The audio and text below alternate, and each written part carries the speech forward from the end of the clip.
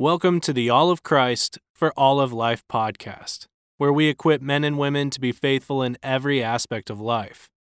This week, you will hear a discussion with Douglas Wilson, Indy Wilson, and Alan Jacobs about his book, The Narnian. Alan, welcome to Moscow. It's good to have you here. It's good to be here. I wanted to begin by something you say on the first page of The Narnian, where it's not so much a biography of Lewis as it is a biography of Lewis's imagination. Right. Is that right? Yeah. Which is a much bigger subject than Lewis himself. Yes, it is. Is that fair? What made you first think of undertaking a biography of somebody's imagination? Someone offered me money to do so. This goes back to Samuel Johnson's comment that no one wrote except for money. No one but a blockhead ever wrote except for money. I have to admit that because it's true. But it led in some interesting directions because when Mickey Maudlin, editor at Harper, wanted a book on Lewis, he wanted something that had a significant biographical dimension to it. But he wanted it to be connected in some way to the forthcoming film of The Lion, the Witch, and the Wardrobe, which was, in fact, my contract was written very neatly so that every month that I missed my deadline, my advance would go down because they wanted that book out before the movie came out. And I had never written under those circumstances before, and I wasn't sure that I wanted to write under those circumstances. And in fact, I took quite a long time trying to decide whether I wanted to do it. Because the last thing in the world I wanted to do was to be in a situation where I was having to write a book that I didn't believe in. Right. What ultimately convinced me was a pretty thorough rereading of all of the Narnia stories. And especially one in particular, rereading The Magician's Wardrobe, The Magician's Nephew. I just created a new Lewis book there. We brought in the expert. Yeah, that's right. And there's that lion in there, or is he a tiger? I can't remember. With a Y. That's right. I had reread The Magician's Nephew right after rereading two other books of Lewis's, The Abolition of Man and his great history of English literature in the 16th century. Excluding drama. I was stunned. I suppose I should have noticed it before, but I was stunned by the extent to which the themes in The Magician's Nephew echoed themes that he had articulated for different audiences and in different contexts in these other two books. And at that moment, it became clear to me, I suppose, again, something I should have realized before, but it became clear to me just how unified a thing Lewis's imagination is. Owen Barfield says somewhere that what Lewis thought about everything was contained in what he said about anything. That's exactly Something right. Like that. And I quote that in the preface because I thought, yeah, that's exactly it.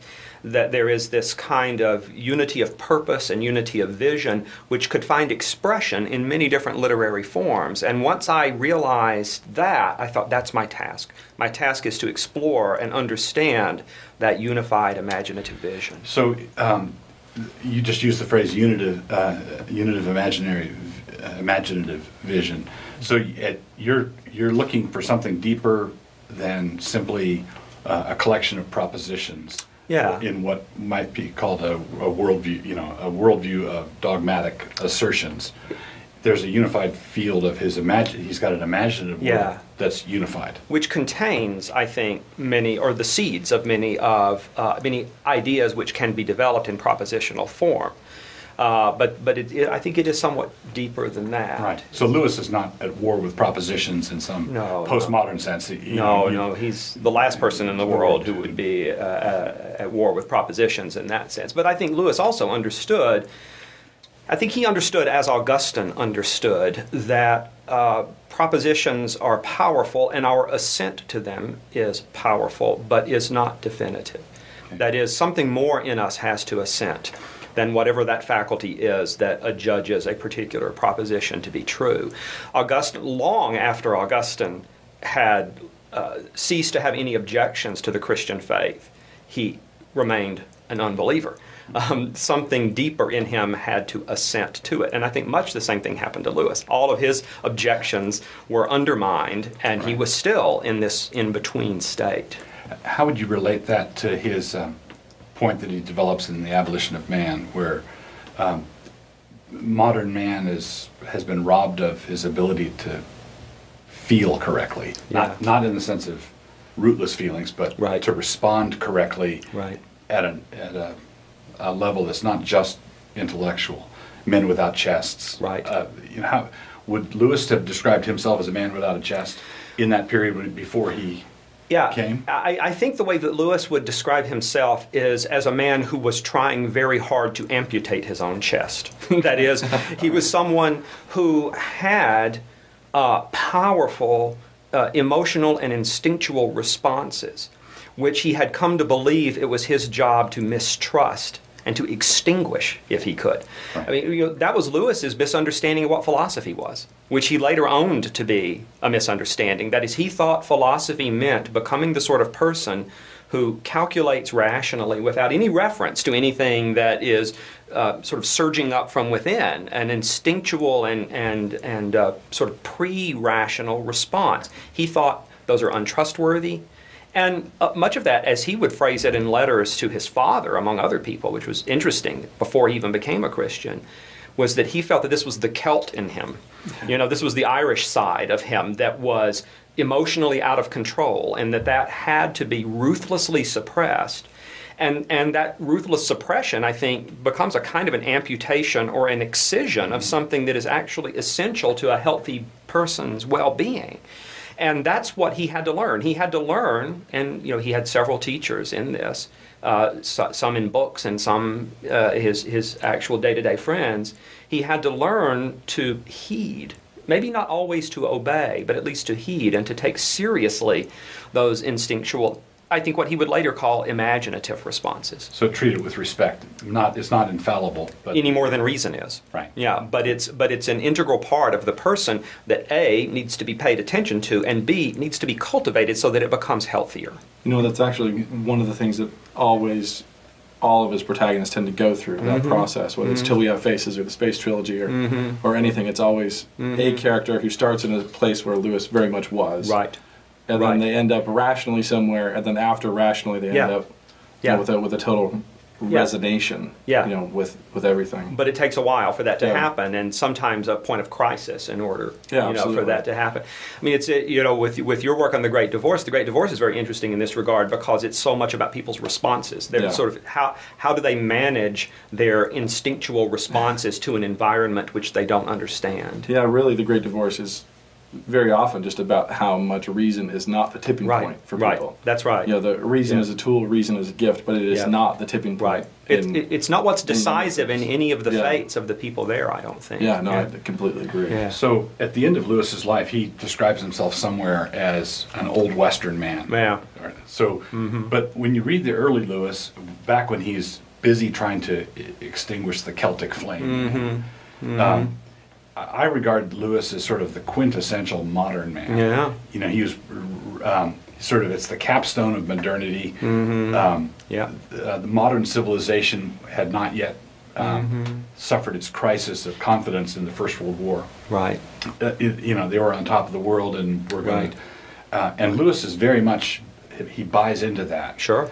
And there's a transition that appears to be obviously the hinge is his conversion to Christ, but there's a whole lot more going on before that and then after that that transforms him from a modern man to an old Western man. Right. Is that a fair summary? I think that's fair to say, and I think I suggested a moment ago that one of the ways to think about it is that Lewis. Let me put it in a different way. For Lewis, rejecting that Celtic side of him, which he feels is emotionally out of control and imaginatively out of control, was associated with dismissing literature as well. That is, seeing his love of literature as something which was, again, if not to be extinguished, at least to be kept in a little box so that it couldn't get out of control. And then he was going to replace that with philosophy. But what he was being told by his wiser friends, even when he was going through that process, was, oh, if you think that's what philosophy is, you don't understand philosophy either. And he in Surprised by Joy, he tells the story on himself of when he was sitting with a couple of friends and talking about philosophy as a subject. And one of them was Barfield, and Barfield says, but, you know, you're talking about Plato, and to Plato, philosophy wasn't a subject, it was a way. And It was a world. Yeah, and for Lewis, he I think he just felt his own shallowness at that moment, that he was. So, you know, many people will say, well, he went from philosophy to literature, and that's not really true, because what he ended up doing was having to rethink what philosophy is as well, so that, and look for a philosophy. For instance, the Aristotelian model that can take account of our range of responses and not just the purely rational responses. So would you say it's fair that Lewis, he wasn't able to do this to the West, Right. but in his own thinking, would you say that Lewis abandoned the idea of an English department, a philosophy department? You know, where he said, let's just break out of that and consider life as an integrated. Yeah, I think you know, professionally it would have been suicidal for him to do that, obviously. But I think personally that's what he did. And in his writing. In his writings, yeah, over and over again. I mean, again, think about this. One of the real. But I was talking earlier about The Magician's Nephew. The idea that I was linking with these other two books is Lewis's development of the relationship between science and magic. And he points out that for us, science and magic seem completely opposite endeavors. He said, but if you go back to, for instance, Francis Bacon actually had great respect for the intellectually serious magicians of his time. He said their aim is noble, because like the scientist, the magician is attempting to exercise control over the natural world. Okay. Now, one little addition to that. That is a point which is simultaneously a historical, a philosophical, and a theologically weighted point, which he can present through historical scholarship, through more or less philosophical reflection, and through the narration of a children's story. Right? So if you can have that same idea and it can be manifested in all those different ways, it suggests that he's not really interested in our conventional disciplinary and genre distinctions. Is this the point where I look in the camera and say, now don't try that at home? Yeah, right. Well, you can try it, but yeah, the likelihood of success is not high for something like that. You know, jumping back to something you said about he was trying to amputate his chest or fighting against the Celt in him. Yeah. And I think that was particularly adolescent. Yeah. Like that was part of him struggling with coming of age, because he loved it as a child. Yeah. And even as an adolescent, it remained for him sort of a vice. Right. More than anything else. I mean, if you think about the way Wagner affected him, whatever we think of Wagner. Right. You know, for Lewis, it was more northernness, more of the That's right. You know, more of the appeal to the Celt in him. Right. And that continued on throughout. So he continued to be inspired by it. That's right. And then at a turning point, he began to sort of dig deeper into the redemption of it. So Right. culminated in sitting in a pub with Tolkien, Right. defending the thrillers, the pulps, Right. for the masses, getting all the way back to as Chesterton had done before him, actually. Yeah, absolutely. Well, there's several interesting aspects to that. One is that, you know, his stages are interesting. You know, when he's a child and a teenager, those moments in which, and it happens to be northernness. It could have been something else, but those experiences of art that would completely sweep him away were what he wanted more than anything in the world. Yeah. Right? Then he comes to the point where he thinks, well, to be an intellectually serious young man, I have to repudiate that. Yeah. And so he, or at least his reaction to it. That's right. That's right. That's right. The reaction itself is dangerous and out of control, and so then he circles back to it. But when he circles back to it, now he has to think, okay, if this is authentic and this is serious, how is it related to my move towards Christianity? And that's really what Surprised by Joy is about. More than anything else, it's about how does he reconfigure those experiences so that he can say, yes, they are valuable, but they're not valuable in the way that I thought they were when I was 16 years old. That they have another meaning which I can now discern in light of Christianity. And what that has the really fascinating effect, I think, of making him a kind of a lifelong advocate for whatever kinds of books you read that light your fire, and it might be very similar. His attitude is very similar to that of Chesterton in his little essay in defense of the penny dreadful. Yeah. Right? Where he says, okay, these are not literature, he said, but these books are the actual center of a million flaming imaginations. And Lewis wants to see the kernel of authenticity and power in that kind of response and not repudiate it, but rather redeem it. And that's the way, when he's, one of his very last books, An Experiment in Criticism, he talks about the adults sitting downstairs and talking very learnedly about the recent works of literature which they know they're supposed to love, right, or at least supposed to respect. And he says, but the only real reading experience that's going on in that house is there's a little boy upstairs who's reading Treasure Island with the covers over his head and a flashlight, That's the only reading actually going on in that house. So here he is, a 60-something-year-old man, defending and celebrating that kind of reading. As far as even the conversion story went for him, he was approaching Christianity as a philosophy, as a list of propositions. Right. And it was Tolkien who was saying, no, you have to see it as a story. This is a myth, capital M. Myth. That's right. That's right. It was, that's really how the barrier started to come down for him, when he was willing to process it and receive it as a story. Right, exactly. Speaking of the redemption of odd things and Lewis's extraordinarily Catholic literary tastes, he was omnivorous in his... Except for Walt Disney. There was even some Walt Disney that he liked, or at least had a grudging respect for. Well, what I want to ask, because it's interesting that our discussion up to this point on imagination has led us to this point, because I know that you've also written quite a bit on the intersection between technology and Christian faith. Yeah. And so I didn't bring my iPhone on the table here because I was expecting a call or anything. I wanted to wave it around and ask if C.S. Lewis would have had one of these. Heavens no. Would C.S. Lewis have been sending us his tweets? Yeah. Would eventually. So the question, there's a story told about Tolkien, who was prevailed upon to record something on one of those old style tape recorders.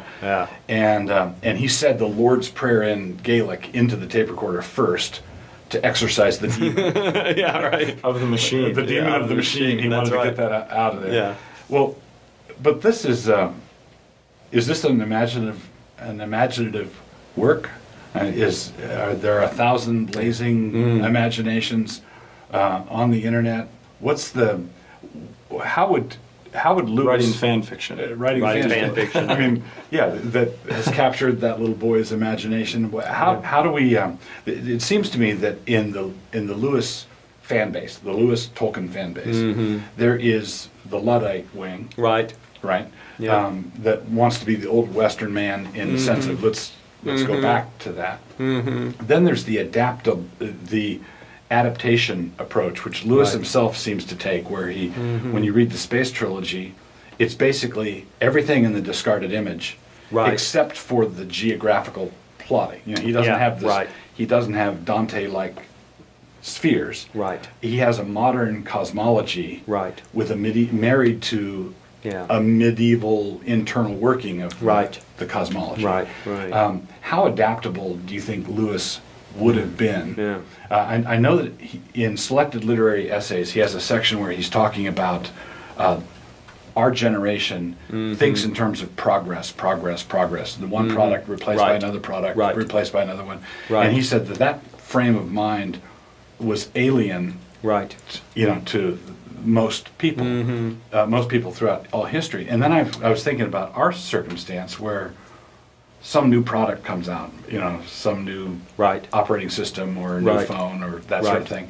And you've got people like myself thinking, I'm going to wait 6 months for the upgrade, or I'm not going to buy it right now because 3 months from now it's not going to be. It won't be the coolest. It won't be the coolest newest thing. So Lewis is obviously critical of that. Yeah. But Yeah. it seems to me that his Catholic approach to stuff would have necessitated, dare I say, the C.S. Lewis blog. Yeah. You have a blog. I have a blog. Why wouldn't C.S. Yeah. Lewis Why have wouldn't a he have? blog? You know, You have a blog. I don't blog on it though. well, and that's an important distinction. I'm just supposed to. I think the first thing we have to realize is that Lewis is a man who never reconciled himself to the technology of the zipper. Right? I mean, he hated zippers. He said your pants should be fastened with buttons. They're much more reliable. So I think we're on the pretty far end of the Luddite spectrum there. Right. And Lewis he had the luxury of living with in an environment that wasn't significantly different than it would have been had he lived in it 200 years earlier or 300 years earlier. Right. One of the things that gave him that luxury was that he lived with his brother, and his brother could type. And Lewis rarely touched a typewriter, and I don't think could do much more than peck with one. But Warnie was actually a very good typist. And what that meant was that Jack Lewis was able to manage his correspondence. He was able to manage his correspondence because he could have Warnie in the next room pounding away on that typewriter. He had so he could kind of keep the technology at arm's length and nevertheless take advantage of it. Tolkien, on the other hand, had to type. I mean, he typed, The Lord of the Rings himself. He couldn't afford a typist. He wrote it all by hand and then typed the entire thing himself. He had a much more intimate connection. And I want to say that I think that has something to do with the fact that Lewis was more interested in science, that is, as a body of thinking. Right. Tolkien was more interested in technology, that is, the application of that body of thinking. It's not that Lewis didn't have, pardon me? Tools. Yeah, the tools. The tools themselves. Now, Tolkien was tended to be very critical. Suspicious of them. Suspicious. Yeah. But thinking about machines, thinking about tools, thinking about techne is actually more central to Tolkien's mind than it is to Lewis's, I would argue. I mean, he said when people people would say, well, The Lord of the Rings is clearly a book about power. Tolkien wrote in several letters, it's actually not about power. It's about three things: the fall, mortality, and the machine. Mm-hmm. So I think it was central. I think there are all sorts of really fascinating reflections on the powers and limits of technology in Tolkien, more so than in Lewis, who tended to think more about science as a way of considering the world and therefore as a way of considering human beings. So when Lewis talks about technology, I think it's not central to his interests. It tends to be relatively marginal. He's really more interested in the ideas that lay behind it. So what I would really like, I don't know what Lewis would be doing. I would love to hear what he would write about the ways in which we use our technologies, because I think he would be very good at diagnosing the habits of mind and thought that underlie the technological decisions that we make. Absolutely, yeah. And he wrote some science fiction, read a lot of science fiction. He did, but just notice how limited, for two things. First of all, the kind of science fiction that he loved tended to be very technologically vague.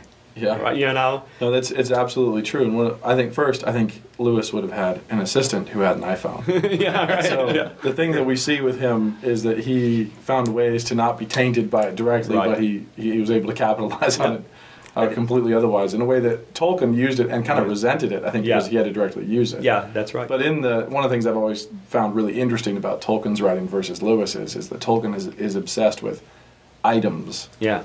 The ring, obviously. Right. But then each individual sword, right? It's like this sword has unique powers and it has a history and somebody made it and they made it. Here's where they made it. And that's right. For Lewis, you get through an entire children's fantasy series, and then an adult fantasy trilogy. Yeah. Without a thing, without a relic, without a talisman. And when they're mentioned or they come up, they're not that important. That's right. Peter gets a sword, and what he does with it is he kills a wolf. Yeah. Yeah. Right.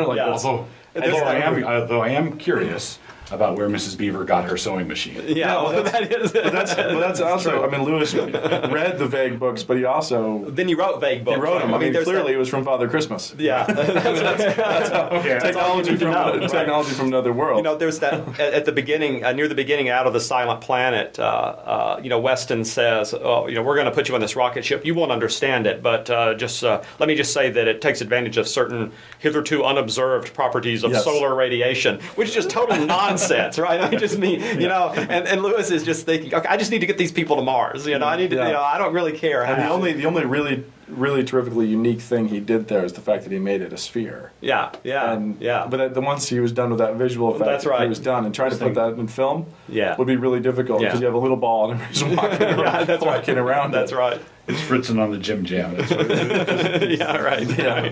But it is remarkable to me that, and the same thing happens when you get to those other planets. There is no exploration of technologies, Right. of anything. It's Right. just Right. we're here, and it's about the people and about Yep. their society and so on. That's always really I think jumped that's out to where me. Lewis is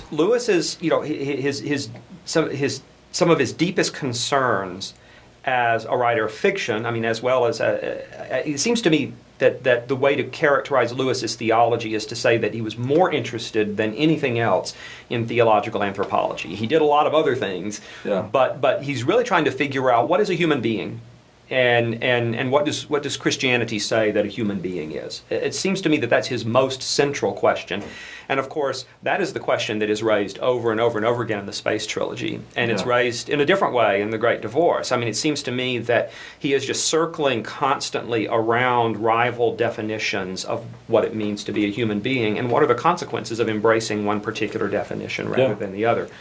And I mean, Tolkien has interests in that as well, but it seems to me that for Lewis, technology would only be of interest insofar as it illuminated questions of anthropology, of what it means to be human. And I would really like to hear what he would have to say about that if he were around to speak of it today. Part of what Lewis would say about the nature of being human is that humans have to live in the house God built. Yeah. The architecture of the cosmos matters to him.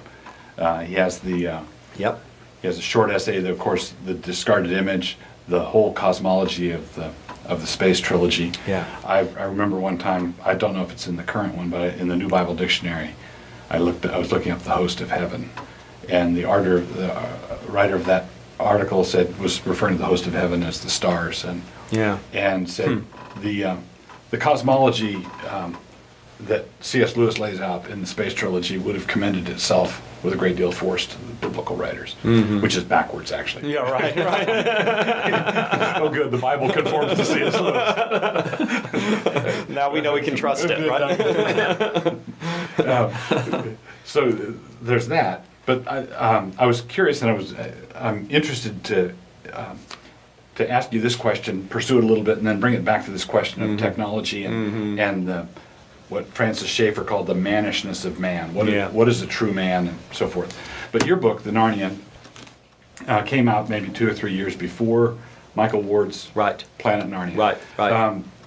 Wanted to get your quick take on if you think Ward's onto something, and had the publication of the books been in the different order, how different would your book have been? Because it seems to me that Ward is pointing to this vast conspiracy in Lewis's imagination, which is what you're talking about. Yeah. Two complicated responses. I was sent, actually, when Michael had published a little a brief essay that appeared in a London newspaper that sort of outlined his core idea and what he believed to be his discovery. That came out in time for me to mention it in there. I essentially said, well, I don't know. I have my doubts. It's interesting, but I have my doubts. He wrote to me and he said, well, when you see the book, you won't have any doubts anymore. And so I waited for the book to come out, and when it did, I was sent a copy and actually asked for a blurb on it. So I said, okay, I'm going to sit down and read it. And I can't remember too many circumstances in my life when I had such a reversal of opinion, because when I went into it, I thought, there's no way that this can possibly be true. And I had all of my reasons why I thought it couldn't possibly be true. And by the end of the book, I thought, he's right. The 7 books, the 7 planets, the characteristics of each planet being woven into each book, yeah, it's absolutely right. It really is there, and it is kind of the fundamental structural principle of the Narnia tales. However, I don't think that explains as much as Michael thinks it does. That is, I think what he found is true. It's really there. People had missed it for 50 years. Lewis had hidden it carefully. All of those things I really do believe. But I think Michael is inclined to make it, at least at times, sort of the universal solvent. It answers all questions and dissolves all problems. When you find a hammer, everything looks like a nail. Yeah, that's right. And so there are a lot of cosmological nails out there for him to hit with his Narnian hammer. And interesting, I think Michael's actually aware of that himself, because he and Rob McSwain have been putting together a Cambridge companion to C.S. Lewis, and they asked me to write the article on the Narnia books, and I said, well, shouldn't that be you? Michael, aren't you the guy who should be writing about the Narnia books? And he said, no, I've become a monomaniac. I need to turn this over to somebody else. And so in my treatment of the Narnia books, I acknowledge the validity and the value of his discovery, but I don't make it the linchpin of my interpretation of those books. Okay. Well, let's take one of the things that Ward talks about is and I think this is an area where we probably all agree, because you're emphasizing, you don't use the word donegality, but the atmosphere of a place. Right. It seems to me, going back to the earlier point, that Lewis would say that man is what he truly is when he is in the right place. Right. We're not talking about right. spiriting man off into a dark room and then discussing right. what it is to be a featherless biped. Right. We're saying you've got to be related to your people, your nation, your country, the mountains over there, the stars above. Right. All of that is part of being human. Right. Would you say that this is a characteristic? This is one of Barfield's saying what he thought about everything is contained in what he said about anything. It appears that if we're to define what it is to be truly human, we, like John Calvin begins the Institutes by saying we can't know ourselves unless we know God, and we can't know God unless we know ourselves. Right. Would Lewis take a riff off of that and say we can't know ourselves until we know our world, and we can't know our world until we know ourselves? Yeah. Do you think that's a fair? Something very close to it, anyway, because there is one of his sterner moments in his apologetic writings is when he says, "You need to understand that there is no question of God creating a place that is adequate to you." That is, it's not you can't think of yourself as the given, and then God then is supposed to shape an environment which you will find pleasing. Why not? Why not? Yeah. Why isn't there 3G everywhere? Yeah, that's right. Hello, God. Rather, he says, that the place has been made, and now you must be transformed so that you will be adequate to fulfill your role in that place. And I think place there is meant literally and in multiple levels of metaphoricity. I think for Lewis, the image that I always go back to is one that I know was important to him. And it's that really extraordinary moment that comes at the very end of Dante's Paradiso. As Dante has been climbing through the paradise and has seen all of these people, there's something that kind of bugs him. And the thing that bugs him is what feels like inequality. That is, he sees, he meets Picarda, the nun who was inconstant to her vows, did not keep her vows faithfully, and she's kind of down here at the bottom, And he says, how do you feel about that? Don't you feel like, wow, you just kind of barely scraped in, and are you jealous of the people who have a higher place than you? And she and all of the people in her circle of the moon, just kind of smile at his foolishness. And she says, what may be the most famous line in the Divine Comedy, in sua volontade e nostra pace, in his will is our peace. We are absolutely at peace because we know that we have been placed here. And then when Dante gets to the very top, after going through all of these hierarchies, he turns back and looks down, and instead of seeing hierarchies, what he sees is the great celestial rose, with everyone having their appropriate place in God's design. And so the hierarchy is there, but hierarchy for Dante is less true than the vision of everyone being in the place that was appointed for him or her in the cosmic design. And I think that's how Lewis thought. And I think he thought that if you do not know that place, if you do not understand it, then you have no chance of being able to be shaped and formed in such a way that you are worthy of it. And this goes back to in the discarded image. This book is not held to this table by gravity. Right. This book knows its station. Right. Seeking its station. It Right. seeks. It is where can I love God best? That's right. I find my appropriate station, and that's not just limited to Right. books. We should seek our station and rejoice in. And we should seek. We don't. And when we don't, what happens is that not only do we impoverish our station, but we cut it off from communication with all of the other places that are part of this design, which is, what Ransom is so shocked to discover, that there is this planet called the Silent Planet. Thule Kendra is the Silent Planet. That's us. Right. That we're the ones who have cut off, or our El Deal, the one who's supposed to have been our guardian and our protector, has cut us off, and we have accepted the cutting off from all the rest of God's cosmos. But of course, God is not so easily defeated. And all of those forces begin to break through the walls that have been so carefully built. Let me pick up on something, and then maybe ask Nate to comment on this.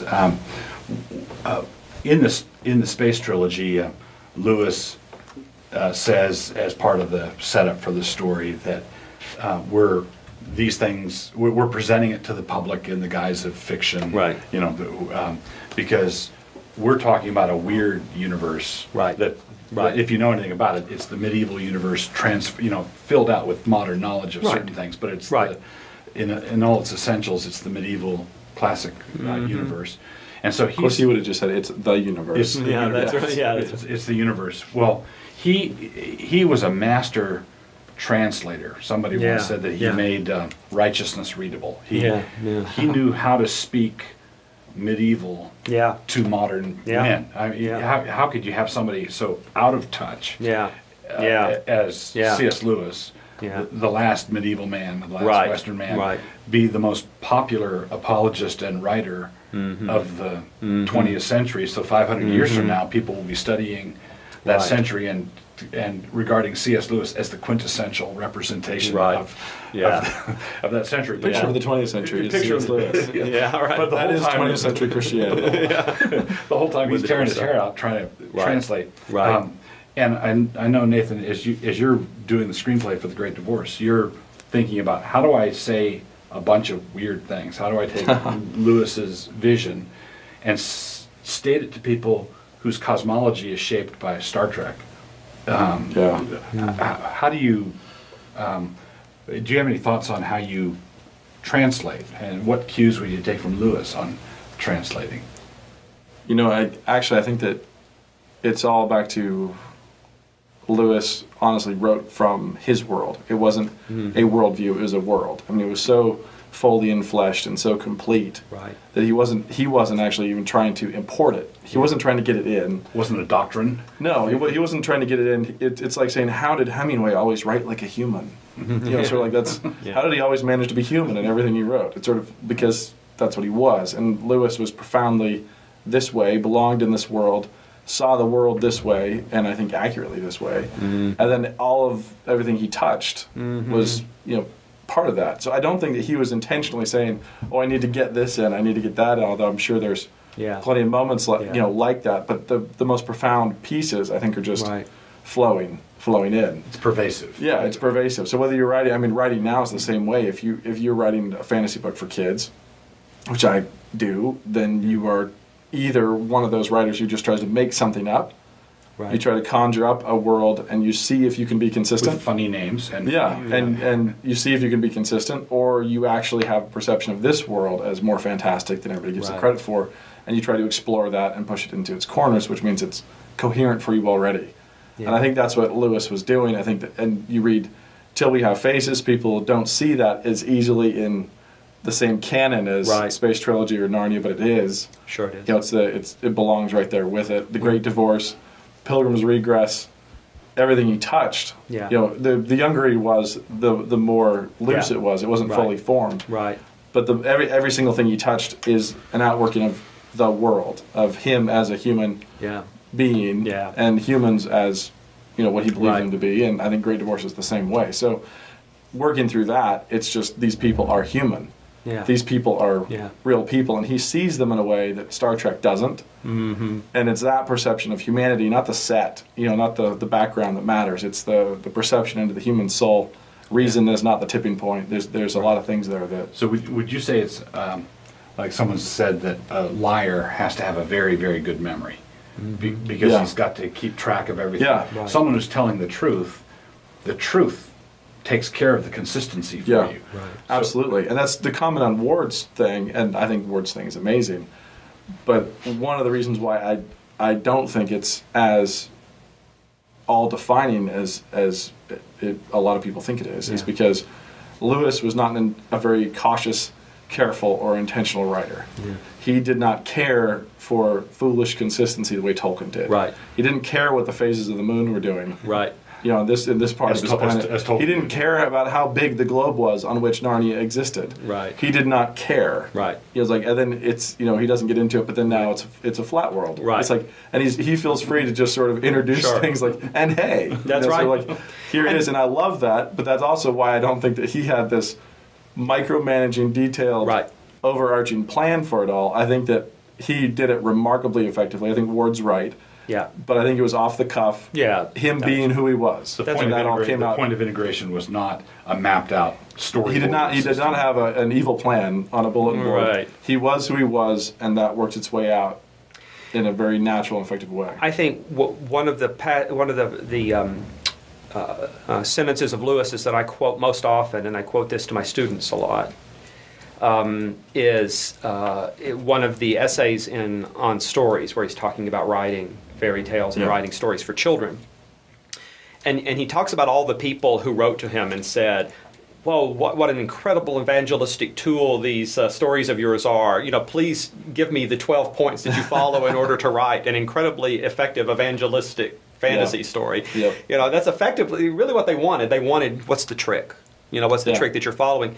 And Lewis says, you know, he says, first of all, I didn't write that way. Secondly, I couldn't have written that way. I'm just, you know, even if I'd tried, I'm just Yeah. not wired like that.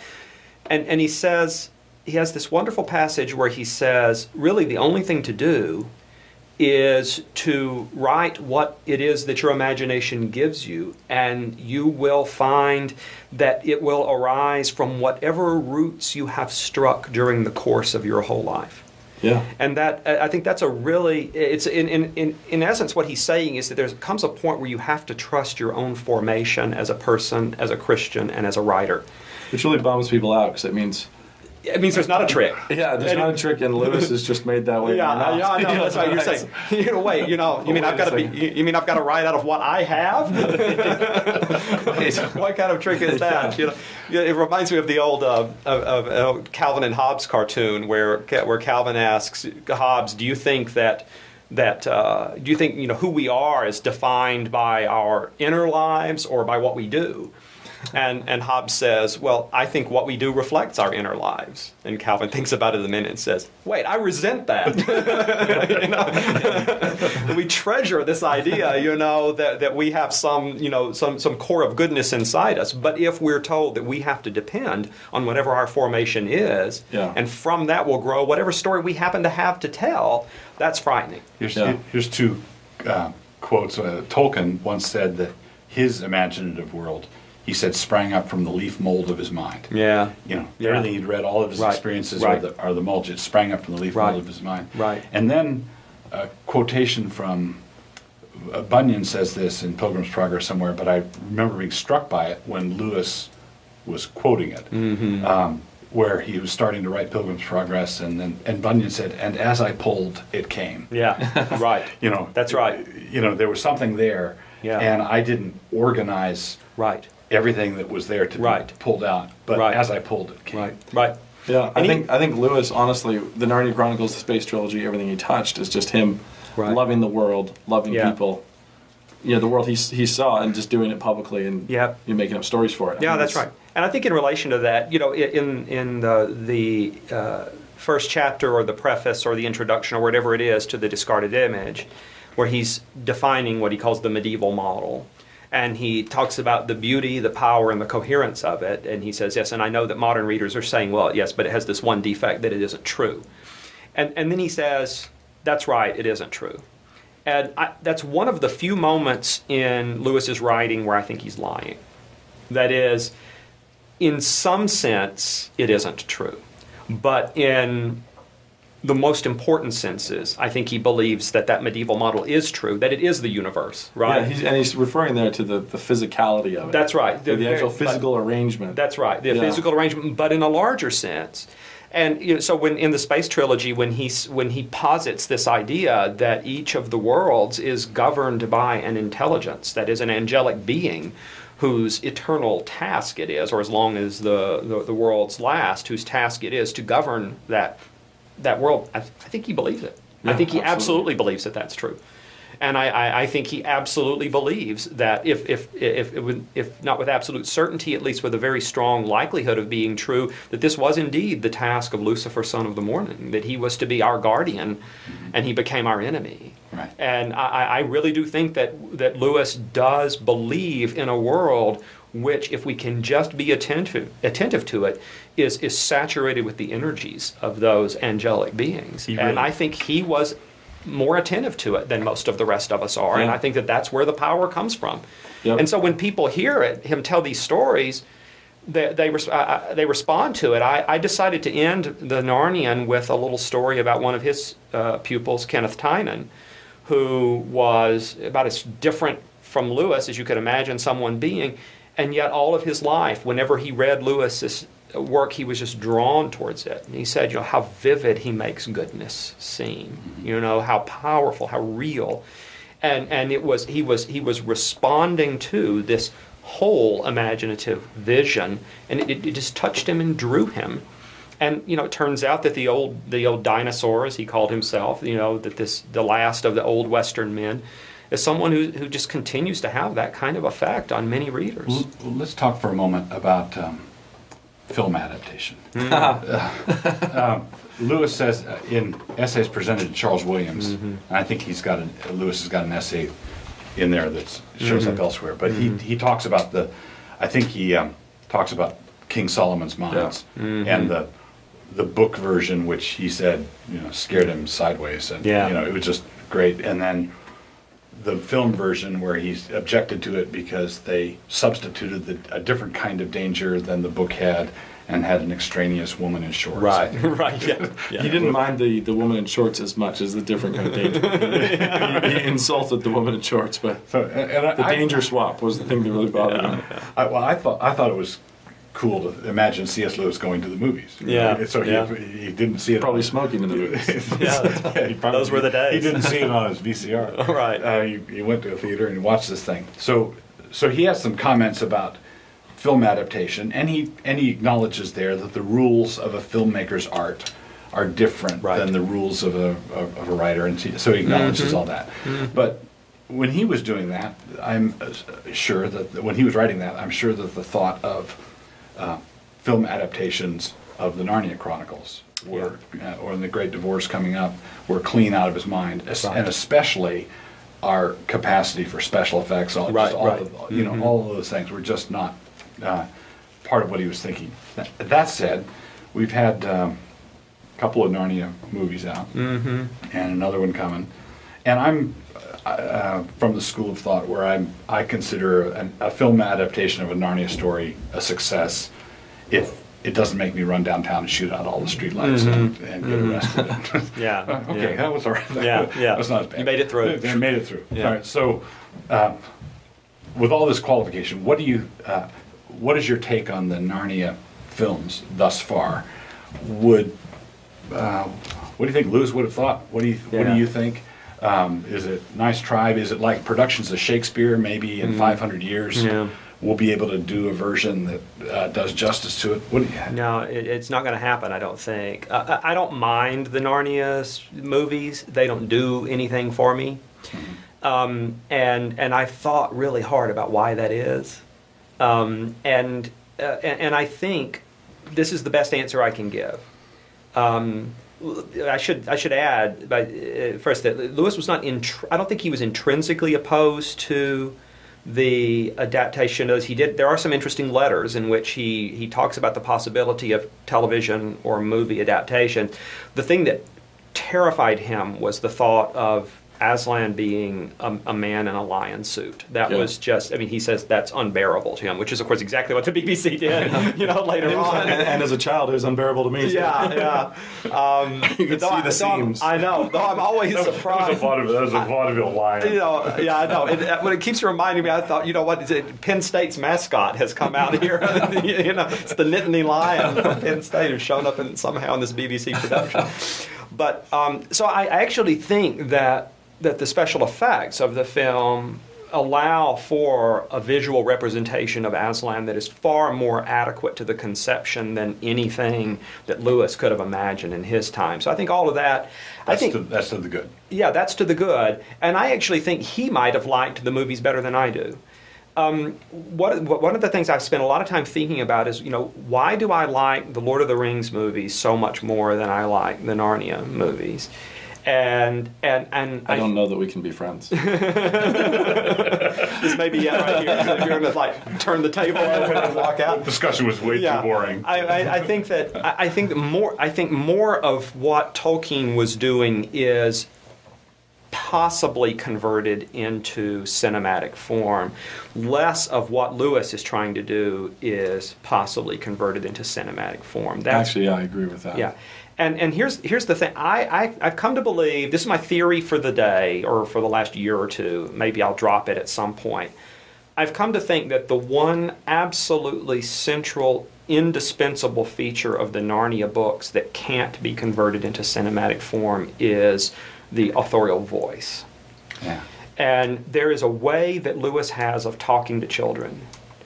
And the example that I always give is the moment when Aslan is dead, and Lucy and Susan are trying to console one another nearby, and he says something to the effect of, I don't know whether you have ever been so sad that you cried until there were no more tears that could come, but when that happens, the emptiness you feel, and it's a kind of a confessional moment. He's saying, I don't know whether you have been as devastated as Lucy and Susan were, but I have been, and let me tell you, it's really, really horrible. And that there's that sort of confidential tone, that way that he talks to children, which is like an uncle, but as someone who treats them as though I'm not condescending to you, I'm not speaking down to you. That tone is so central to the success of the Narnia books, and I don't know how that particular narrative intimacy can be captured. Unless you did it with voiceovers. But that's not a very cinematic way of doing things, is it? The thing is that, I think you're exactly right, but I think Lewis uses that device especially to diffuse intense situations. So he uses that second person avuncular tone when he actually wants to do something that's quite dark for children. That might otherwise be too much for the kids. So he steps on screen. He steps into the story and sort of pauses and says something settling. And I know people who object to also him saying in a tense situation.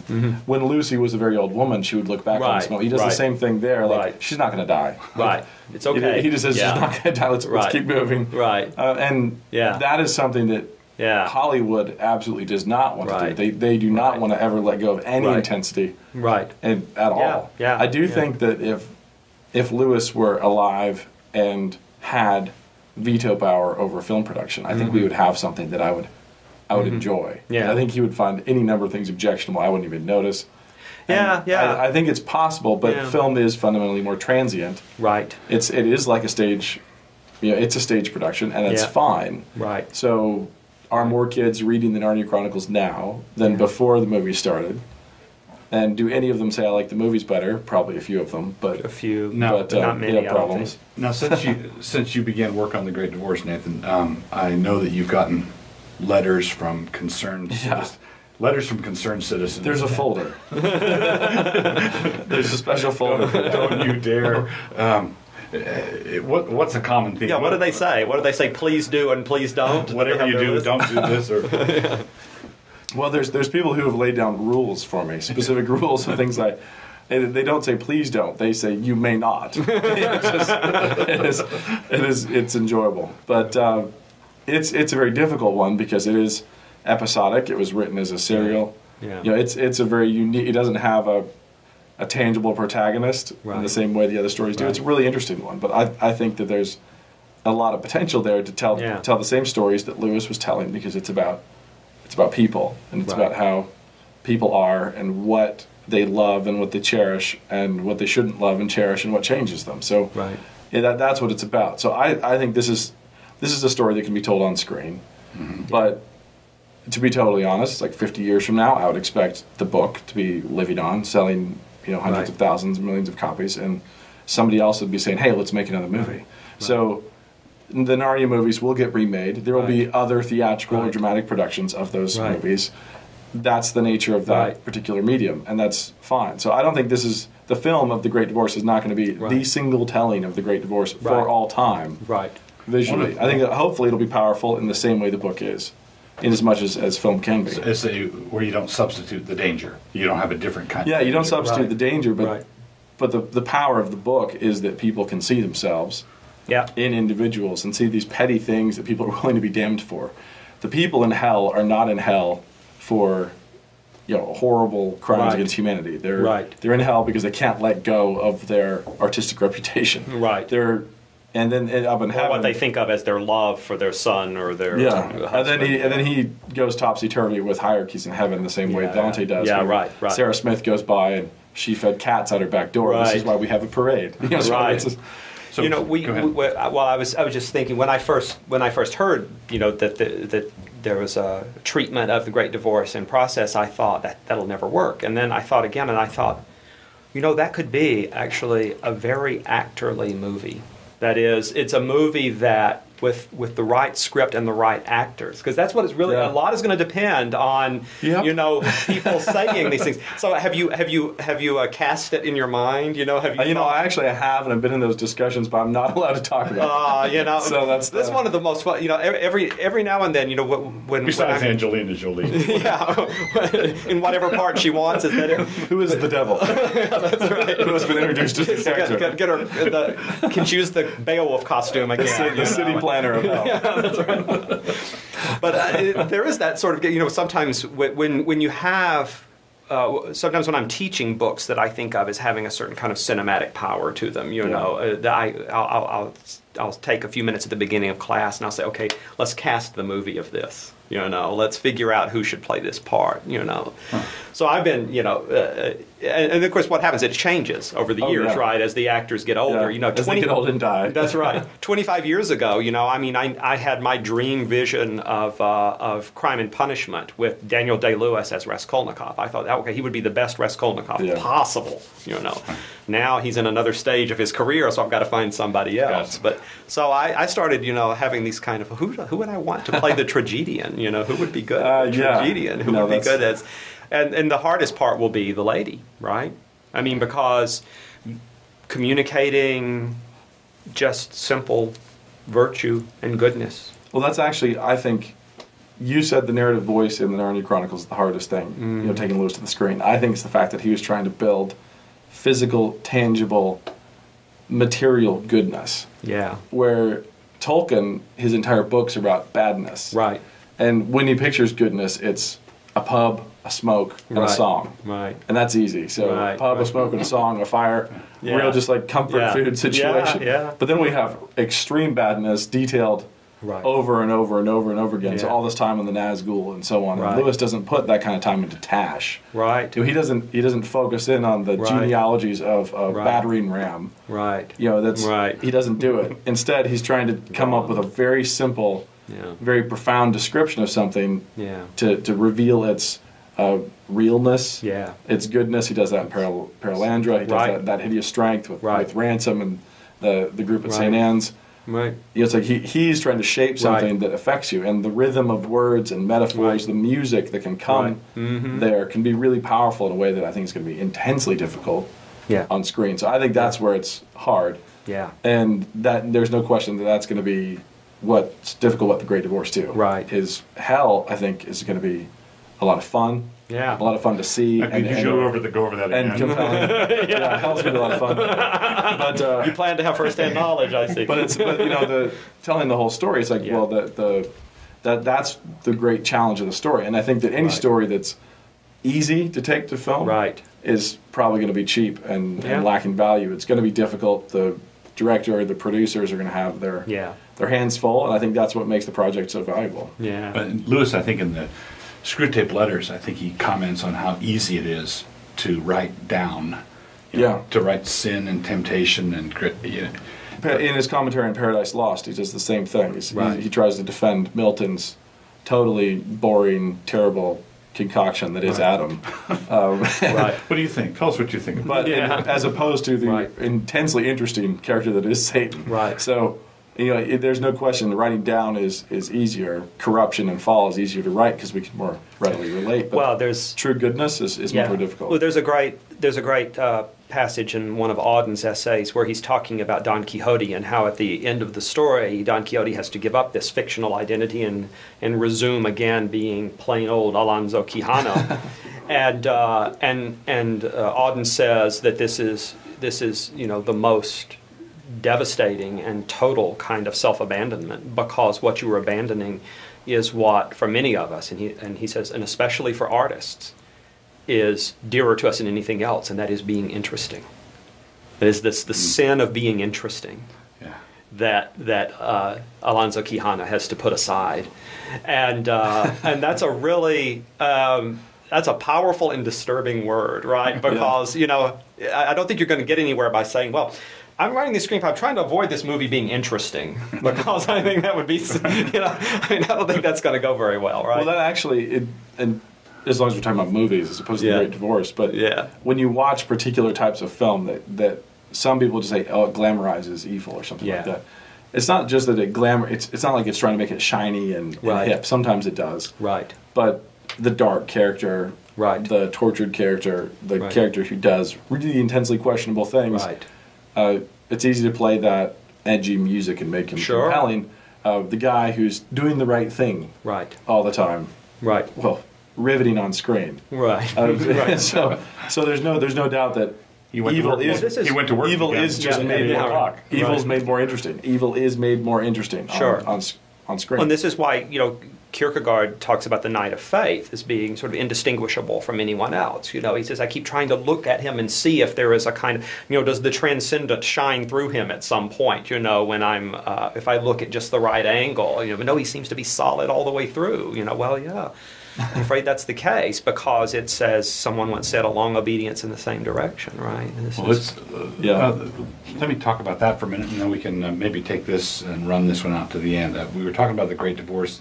One of the great themes of what makes people people is the theme of repentance. Everybody comes down to the intersection, and they've got to decide, repent or not repent, turn, forget themselves, or return to total self-absorption in the exclusion of all others. Right. Sartre's conclusion: hell is other people. Right. That's so that's the hell is Sartre.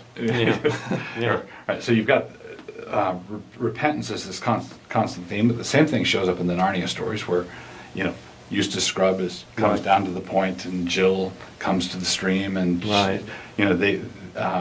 he doesn't have a romantic, idealistic view of children. Right. He understands that they're of the stock of Adam. It's striking how often he says that. Yeah, exactly. Explicitly says that they're children of Adam. So if you have this it's Barfield again. What he thought about everything is contained in what he said about anything. These people, it always comes down to this this question of repentance, to this question of turning. What would you say is Lewis's Lewis's understanding of humankind made new? Humankind. Well, it's salvation, it's death and resurrection, repentance and salvation. But that appears to be a constant thing, and since he's writing about the humanity of man, it's not just a what magic formula do you say in order to go to heaven when you die? Right. But what do you have to do to start becoming a real person? Yeah. I think Lewis is very Augustinian on this score, and I think that there is a kind of in many ways, a modesty to Augustine's account, which Lewis, I think, picks up on. For Augustine,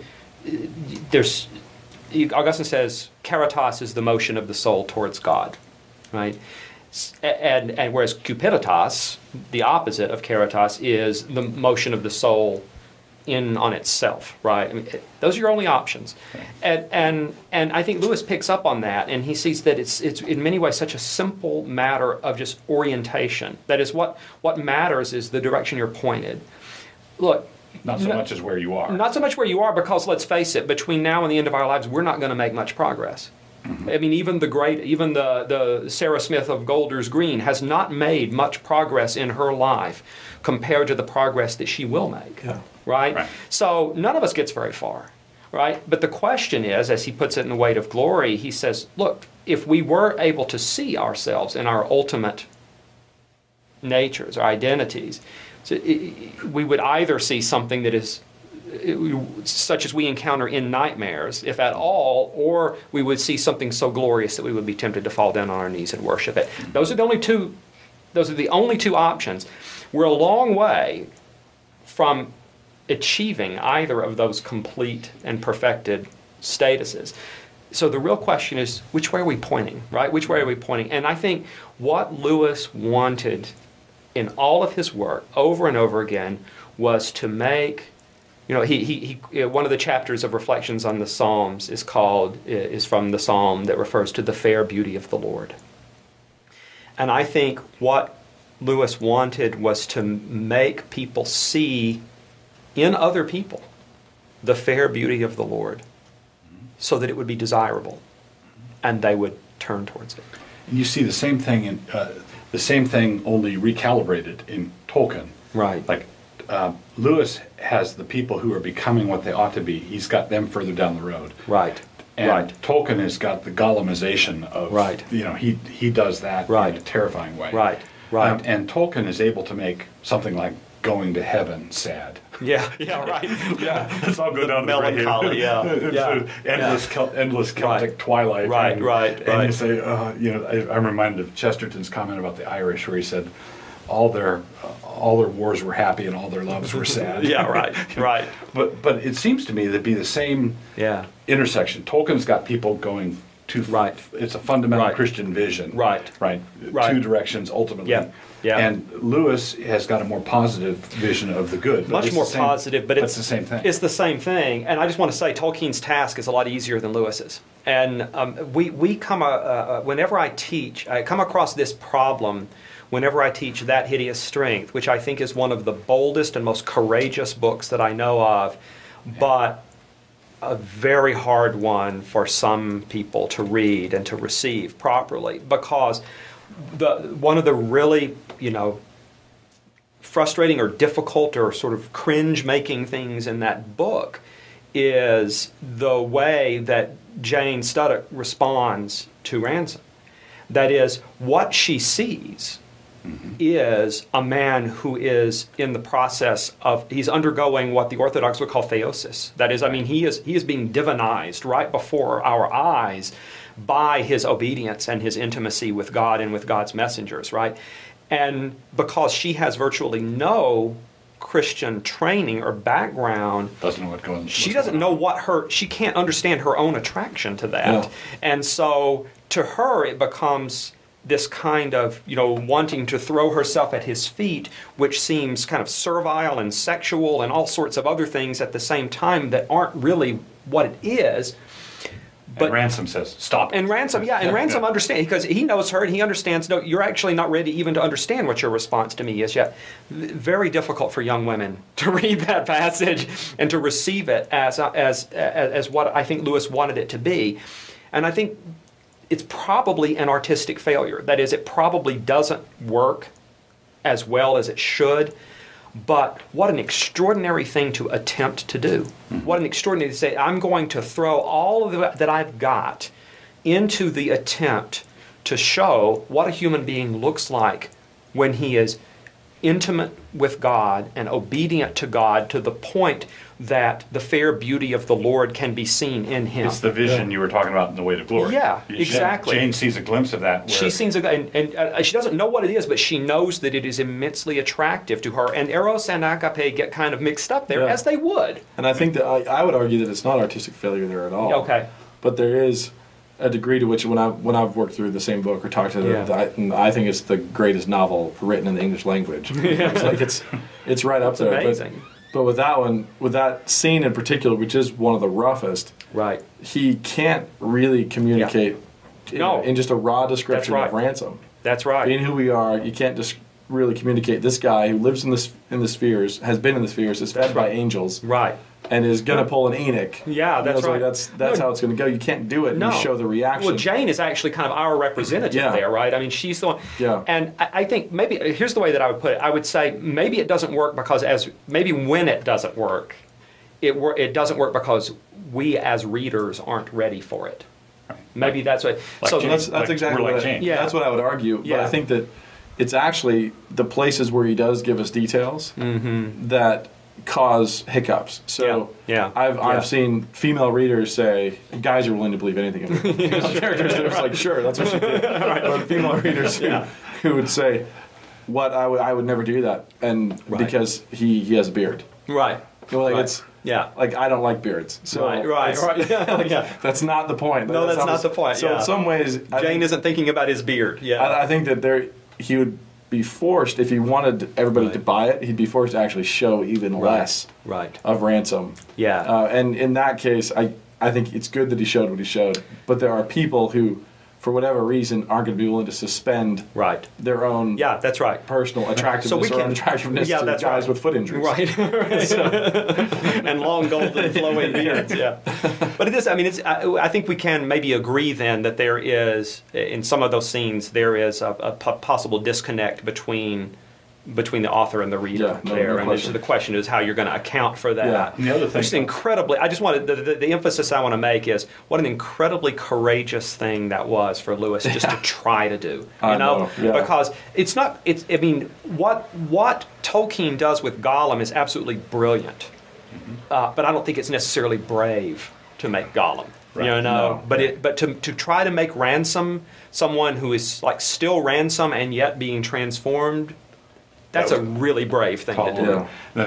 And then you put it in the structure of that hideous strength, where the whole book is divided between Mark and Jane. Mark with a perpetual lust to get in the inner ring. Right. He wants in, always wants in. Right. And Jane wants out. Right. Jane is always prickly from the beginning. And by the way, in that sense, is very much like Lewis. Right. That is, she shares Lewis's temperament. It's not Mark. I just wanted to be left alone. Yeah. And so Lewis's temperament and loves. I mean, what she's studying. That's right. And it's striking that when she gives herself to Ransom that way, what that represents. It's blind. She doesn't know. She doesn't understand. But it's a fundamental reversal of where she's been. That's right. It's an antidote to what her problem was, just as Mark's refusal to trample on the crucifix is his turning point. Yeah, and I think I think that you can. I always end up making students read three other things when they read That Hideous Strength. I think you have to read The Abolition of Man, along with That Hideous Strength. But then you also, I think, have to read The Inner Ring and Membership. Yes. Because those are really because what Mark experiences is the lust for the inner ring and the corruptions that go along with the inner ring. So the inner ring, that essay is actually a commentary, or an address is actually what it originally was, is a commentary on Mark's half of the story. But what is being offered to Jane In St. Anne's. at St. Anne's Right. is membership. Right? It's not. It's the opposite of the inner ring. You can leave anytime you want to. You can abandon it. You can have nothing to do with them. That's fine. In fact, getting in is a lot harder than getting out. Right. And so it's an account of membership as opposed to the inner ring. And I think those are just beautifully balanced and Yes. contrasted. And Mr. Boltitude is a full-fledged member. He is a full-fledged member. You know, He can do what he wants in the kitchen. He can do what he wants as the kitchen. You know, more of a full-fledged member than McPhee. Yep. Right? I mean, that is, there are restraints upon McPhee that there are not upon Mr. Boltitude. McPhee is one of I think the most interesting characters. Oh, he's absolutely fascinating. that Lewis plays with. It's Yeah. the same thing to me as Right. the boldness of writing Ransom comes out again in I think that's exactly And right. that's- And there's something, of course, it's an act of generosity towards his old tutor, Yeah. the great Knock. But it's a beautiful image, I think, of God's relation to the unbeliever, because as long as McPhee wants to be there, he can be there. Right. He can be Yeah. there. But there are certain roles which he will not be given, because no matter how much he wants them, and he's not given them not as punishment, but because, as Ransom tells him, you don't have protection. You get smoked. Yeah, you are not up for this fight. You know, and you may think you are, but trust me, you would be in way over your head if you fought these enemies. And it's out of kindness and affection for him, and a hope that he will ultimately come around. I think that's a remarkable. So when you assign this to your students, do you make them read the first two as a run-up, or do you just? I have done both. Strength? Okay. I've done both. The problem is, if in the classes that I teach, having them read the whole Space Trilogy and the Abolition of Man, and I'm usually not doing a Lewis class. I'm usually doing it in relation to other books, and so it's hard for me to get everything in there. Piggyback everything. I tend to do too much anyway. So Well, we're out of time, so let's bring this in for a landing, and let's conclude with this favorite Lewis book, favorite Lewis book, favorite Lewis book. Oh, that's so hard to say. That is so hard, because I have favorite ones in different genres. Right. I say in that, I'll stand by what I say in that book, which is, I think, the best book that Lewis ever wrote is his Oh Hell book, the history of English literature in the 16th century, excluding drama. I think that is the most perfect of his books. Well, he had something to prove. Yeah, he did. Yeah. He did. I have to go with that Hideous Strength. Yeah. There's no question. I think it's the culmination. It's the capstone to everything he did in Narnia, as well as the previous two in Space Trilogy, Discarded Image, Experiment and Criticism. I mean, he gets in his English lit commentary. He does, yeah. He gets in his Arthurian theories. He manages to get everything in. Yeah. Well, acknowledging everything you say about the genre difficulties, Yeah. I would go with that Hideous Strength too. But We win. You win. if it were a vote, But I was the away team here. if it were a vote, but that's only if its democracy is Yeah, true. And yeah. Lewis was deeply suspicious of Yeah. democracy. All right. Well, thank you very much for being with us. Thanks, guys. This was fun. Thanks for listening to this week's edition of the All of Christ for All of Life podcast.